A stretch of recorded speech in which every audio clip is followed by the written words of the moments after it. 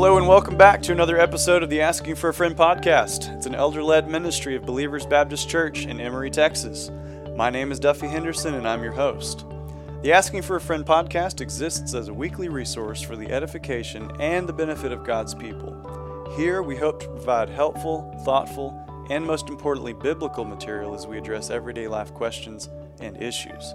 So if you find this podcast helpful, please take a few moments to share it with someone that you think would also benefit from it.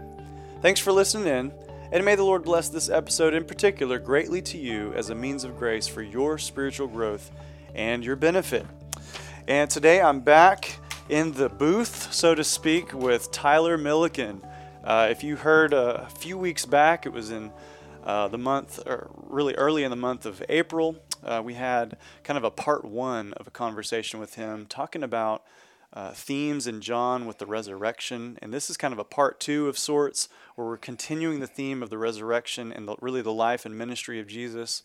And if you've seen the title of this episode already, you'll know that we're talking about the fulfillment of prophecy in the life of Jesus and his death and resurrection, specifically regarding Passion Week. And so Tyler's got a lot of good stuff here for us today. But first of all, Tyler, how are you this morning, my brother? I'm doing great. It's great to be back. Thanks for having me. Yeah, I've been looking forward to having this second part of the conversation. Always good to hear Tyler. He's got great content. He does a great job with teaching. He's been a blessing to our church already, and it's a joy to have him on the podcast. So just by kind of a little bit of an icebreaker this morning before we dive into the content, what's been going on in the last few weeks with you, Tyler, since we talked last? Well, in the last few weeks, I've just been chipping away, working on my research commentaries. I'm enjoying the study in 1 John, 2 John, and 3 John. And recently, we've been going through the Upper Room Discourse in our Sunday evening studies. And that kind of is our starting point today as we get ready for the Passion Week. Yes, and our church was blessed to have you preach recently. By the time this podcast comes out, it will have been a few weeks ago. But that media can be found on our website, on our YouTube channel. So if you haven't been able to listen to him, and he's done some teaching stuff on our sermon audio, go check him out. He's got a lot of good content already on our media. So without further ado, let's go ahead and dive in, Tyler. So we want to discuss today the Passion Week according to the plan. I love that title. And the significance of, really, this is talking about lots of different areas, but how our Old Testament and New Testament interplay and how they fit together, that we have one book, not two separate books necessarily. We don't want to have too much discontinuity between the Testaments, and that there is this progression, this linear movement, all according to the plan. And kind of Christ is the fulcrum, the apex, his life and ministry are the pinnacle of redemptive history of sorts. And so I'm not going to steal your thunder here, but I'm excited for this morning. And so why don't you take it away for us? We're looking at the Passion Week specifically according to the plan. Absolutely. When we think about Passion Week, Christ is the fulcrum and the fulfillment of God's plan. So it's a great starting point to think about, where did our New Testament come from? And it didn't just drop out of the sky in a vacuum. It is built on the foundation of the Old Testament prophets and the scriptures that were written beforehand. So I'll take 1 Corinthians 15 as an amazing starting point. When Paul gives his definition of the gospel, he talks about the gospel in which we stand, in which we are saved. And he talks about how this gospel is the revelation that Christ died for our sins, 1 Corinthians 15:3, but not just that. He says that he died for our sins according to the scriptures, and that he was buried, he was raised on the third day, and then he says again that resurrection was not just out of nowhere, it was according to the scriptures in 15:4. So as we turn to the Passion Week in the Gospel of John, we're going to see this very same plan of God is being fulfilled. Everything is happening according to plan because everything is happening according to prophecy. So we've been seeing this in our Sunday night study in the Upper Room Discourse, that there's a growing sense of the sovereignty of God over every event that's taking place. Amen. In the Upper Room. That's good, man. And so you mentioned just really quickly your Sunday night study, and that's been well received here at our church. Folks are loving that. And I love that you're kind of connecting this in. So if you're listening here, you can this episode will certainly touch on and complement some of his other teachings that he has in our church. So I didn't mean to interrupt you. Keep on. Go ahead, man. Well, that's exactly the point, is that the upper room is the connecting point between God's prophecies and then eventually the Passion Week and the atonement that Christ is going to make on the cross. So we've been calling this the on-ramp from the upper room to the empty tomb. And in the upper room, we see 3 times Christ actually speaks about how all these events are taking place according to the plan of God as it was written. So we see this first in John 13. When the betrayal of Judas takes place, it's not an unexpected event. It's all happening according to plan. So he talks about the apostles that he has chosen. This is John 13:18. He talks about how they've all been cleansed and forgiven of their sins except for one. So he says, I do not speak of all of you. I know the ones that I have chosen. But so that the scripture would be fulfilled, one of them has not been cleansed. One of them has not been chosen. He's been called, but not chosen. And that scripture is, he who eats my bread has lifted up his heel against me. This is coming from Psalm 41, and it was prophesying the eventual betrayal from Judas at the table during that Passover week, as they sat and broke bread over the Passover. That's amazing. So you're saying Judas was in Psalm 41? He's prophesied in Psalm 41. That's amazing. Wow. Yeah, and just consider being in that upper room, and this segment of the Gospels where Jesus has his disciples, and this is kind of the last chunk of teaching that he gives them. And can you imagine being as a Christian reading through this portion of Scripture, especially in John's account, and I cannot imagine being in that room and feeling the gravity and the weight of a statement like this.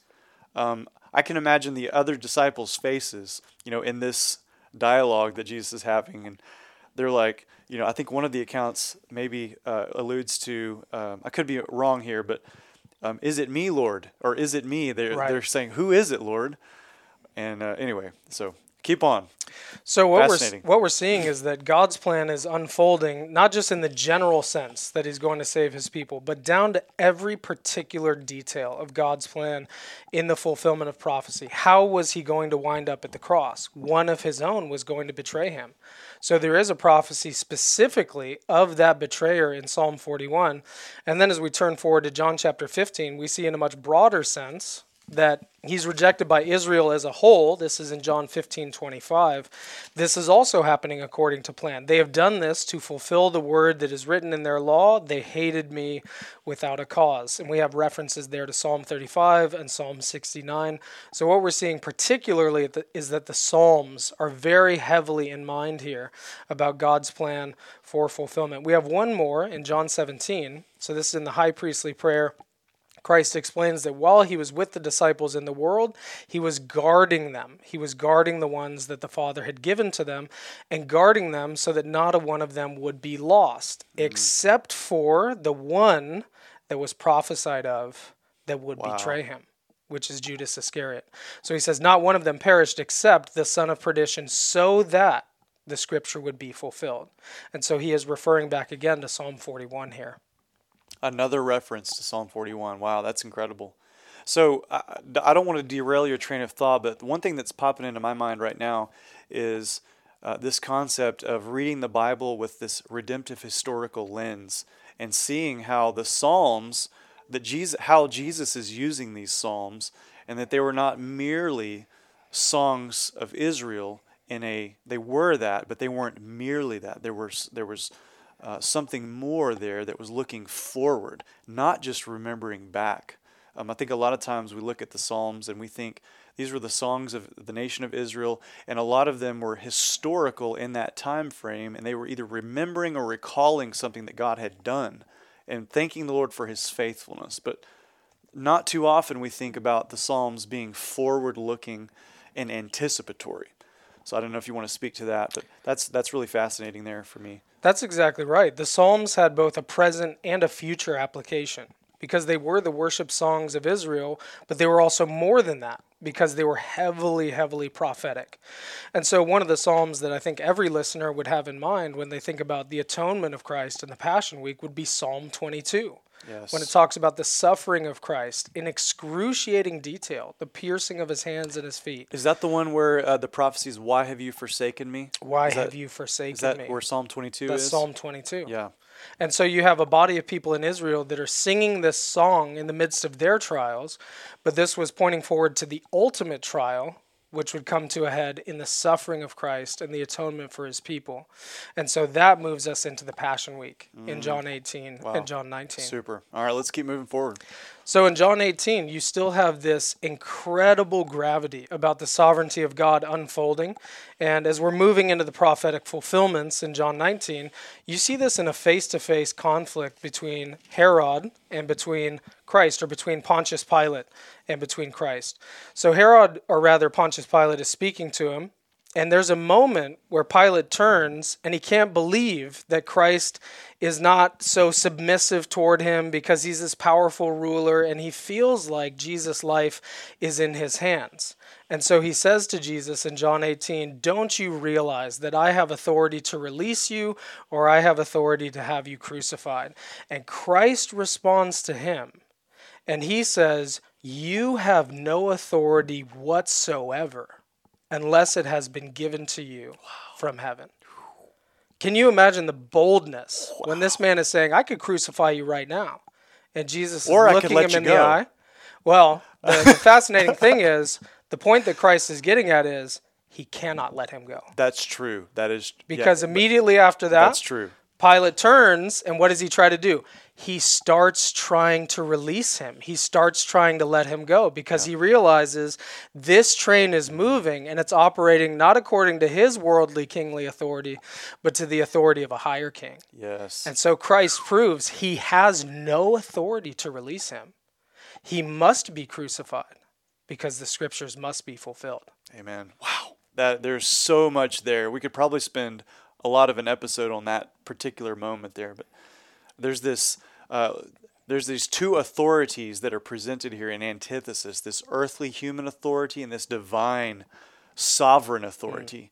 And that's a mismatch already. There is no battle between these two. The divine authority of God must rule. He does rule. And all that's just wonderful there. He does rule. And that moves us into the plan of God, the high king of heaven, as having his will during the Passover week. Everything is happening according to his plan.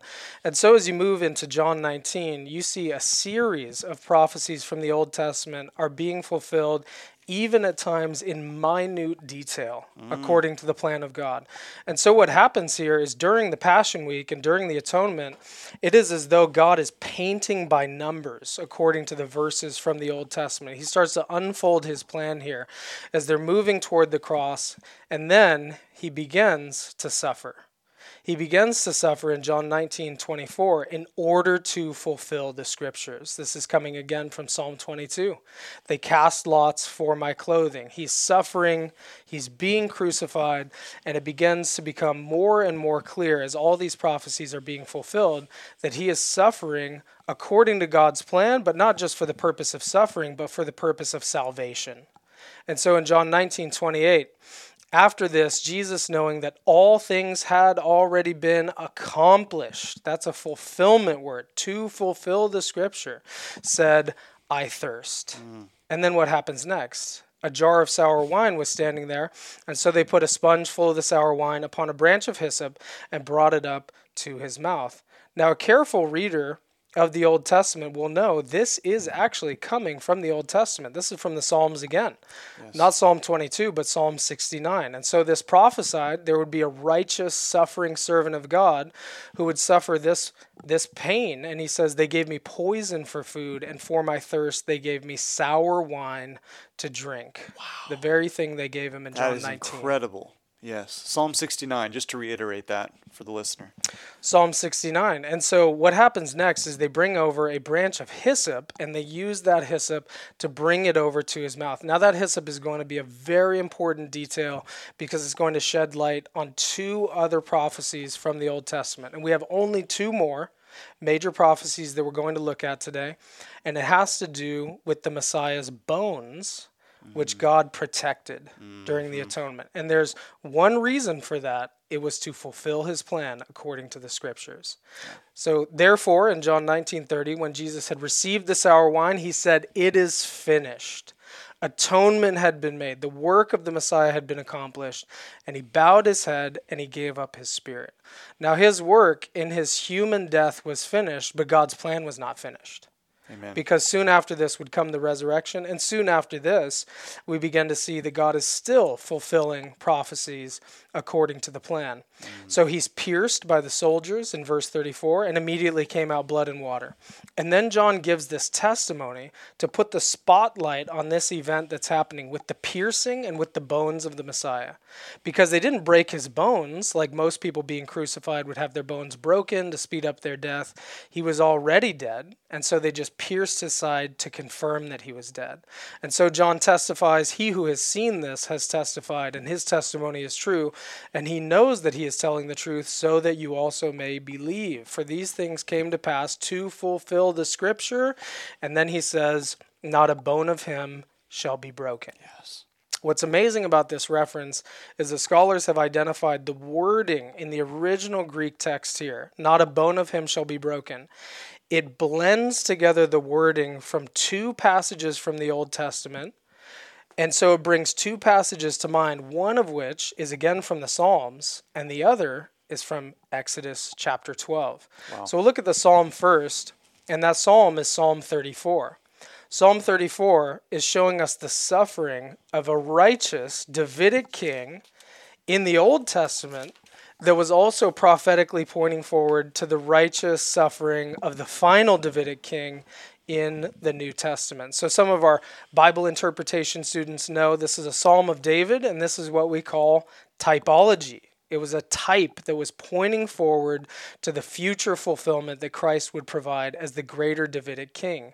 And so Psalm 34 says, in verse 18, the Lord is near to the brokenhearted and saves those who are crushed in spirit. Many are the afflictions of the righteous, but the Lord delivers him out of them all. Now that was true for David, but it's true in a far greater sense, and in the ultimate sense of the greater Davidic king in Christ, who suffered far greater than anyone who had come before or anyone who had come after. So even in his death of excruciating crucifixion, even under penalty of the wrath of God, he wasn't permanently going to be encompassed by death. God was going to bring him out and deliver him. And one of the tokens of that we see in Psalm 34, verse 20. This is what it says. He keeps all of his bones, not one of them is broken. Wow. That is incredible. Truly incredible. Okay, so you mentioned Exodus 12 as well, right? Or I'm sorry. Exodus 12. Exodus 12. That's right. So what's the correlation here with Psalm 34 and Exodus 12? This is what's so amazing. Take us there. Yes. This is what's so amazing about how John has crafted the wording in John 19 is, again, he's touching on two passages from the Old Testament. Now, of the two, one is from the Passover event in Exodus 12. And if you know the context in the New Testament well, you know that Passion Week and the atonement of Christ is taking place during Passover week, which is this incredible connection with God's plan from the Old Testament. Now, interestingly, of the two passages, most people would think the most direct connection would come from Psalm 34, because Christ is a king. He's just had the face-off between two kingly powers with Pilate. The superscription above his cross is written, the King of the Jews. So of these two passages, you would think that Psalm 34 is the main one that's being fulfilled here. But interestingly, the wording is slightly closer to the words that are used in Exodus chapter 12. Fascinating. And what's so incredible about that is Exodus chapter 12 is, I think, an even more radical fulfillment of prophecy. And it's extremely eye-opening because it shows us how particular God's plan is when things are being fulfilled from the Old Testament to the New Testament. And so what we see in Exodus 12 is that the context is not talking about a suffering Davidic king. Actually, Exodus 12, I'm looking at verse 46 in Exodus 12. It is actually in context giving us the recipe for the procedure to prepare the Passover lamb for its sacrifice. Wow. And so you have a procedural recipe that says it is to be eaten in a single house. You are not to bring forth any of the flesh outside of the house, nor are you to break any bone of it. And again, in John 19, his wording is closest to this passage right here. Wow. And so what he's saying is that just as the Old Testament Passover lamb was not to have a bone of it broken, Christ's bones could not be broken. Like all the other suffering, those that died at the crucifixion, they couldn't have his bones broken because he was the ultimate Passover lamb.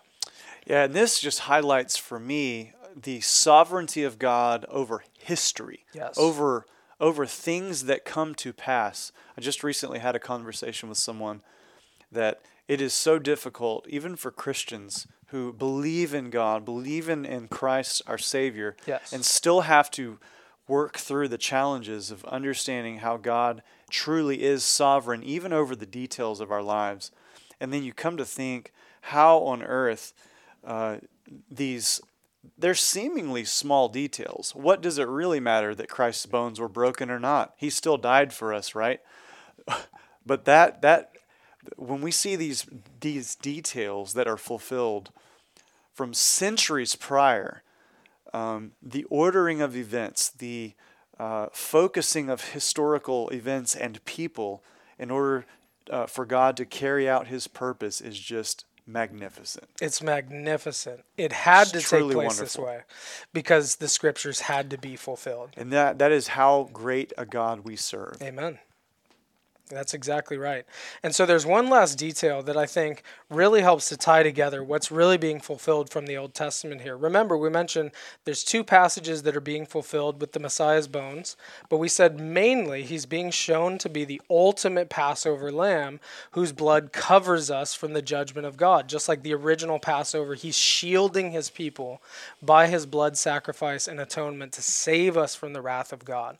And so that comes from Exodus 12, but how was the Exodus Passover lamb's blood applied in Exodus 12? Let's look at verse 22 in Exodus 12. Here are the step-by-step instructions for that ceremony. It says, you shall take a bunch of, what is that? It says hyssop. Hyssop. And dip the hyssop in the blood, which is in the basin. And the revelation of the hyssop is showing the application of the blood of the Passover lamb, which shields the people of God from his wrath and saves them from their sins. And so in John 19, Wow. if you were thinking that hyssop is a common word in the Old Testament, it is not. It occurs only a dozen times throughout the Old Testament and the New total. There's only a few places, but we think of those passages because they're so momentous. Purge me with hyssop. Wash me with hyssop. Take away my sins so I can be whiter than snow. This is the kind of cleansing that is shown with hyssop. The cleansing of lepers and leprosy is done with hyssop. So when we're talking about hyssop, we're talking about the deepest cleansing and purification from sins that would happen. God reserves these special occasions as hyssop cleansings. And so it was in the Passover lamb sacrifice that he used the hyssop for that purpose. And that's why when they come to bring him the sour wine, when everything is being fulfilled, when he says, tetelestai, it is finished. And then they bring him the sour wine because atonement has been made. They bring it on a branch of hyssop. Wow. Whew. There, you just walked us through a ton of content in a short amount of time. That was amazing. Yeah. So do me a favor, just kind of summarize what we've just talked about, and maybe kind of put a pastoral bent on this to kind of wrap the episode up. Help us to see the significance. We've already kind of talked about that. The significance of the fulfillment of all these Old Testament prophecies and passages in the person and work of Christ. What does that do for us today? I know that's a loaded question, but how can we encourage the Christian today that's listening to think often on these things maybe? Well, a number of things. I mean, what we've been considering is Passion Week according to God's plan. And if the suffering of Christ took place according to God's plan, that means two things, and one of them is primary. First of all, we have been shielded in the absolute and eternal sense from the wrath of God. Amen. He is our Passover lamb.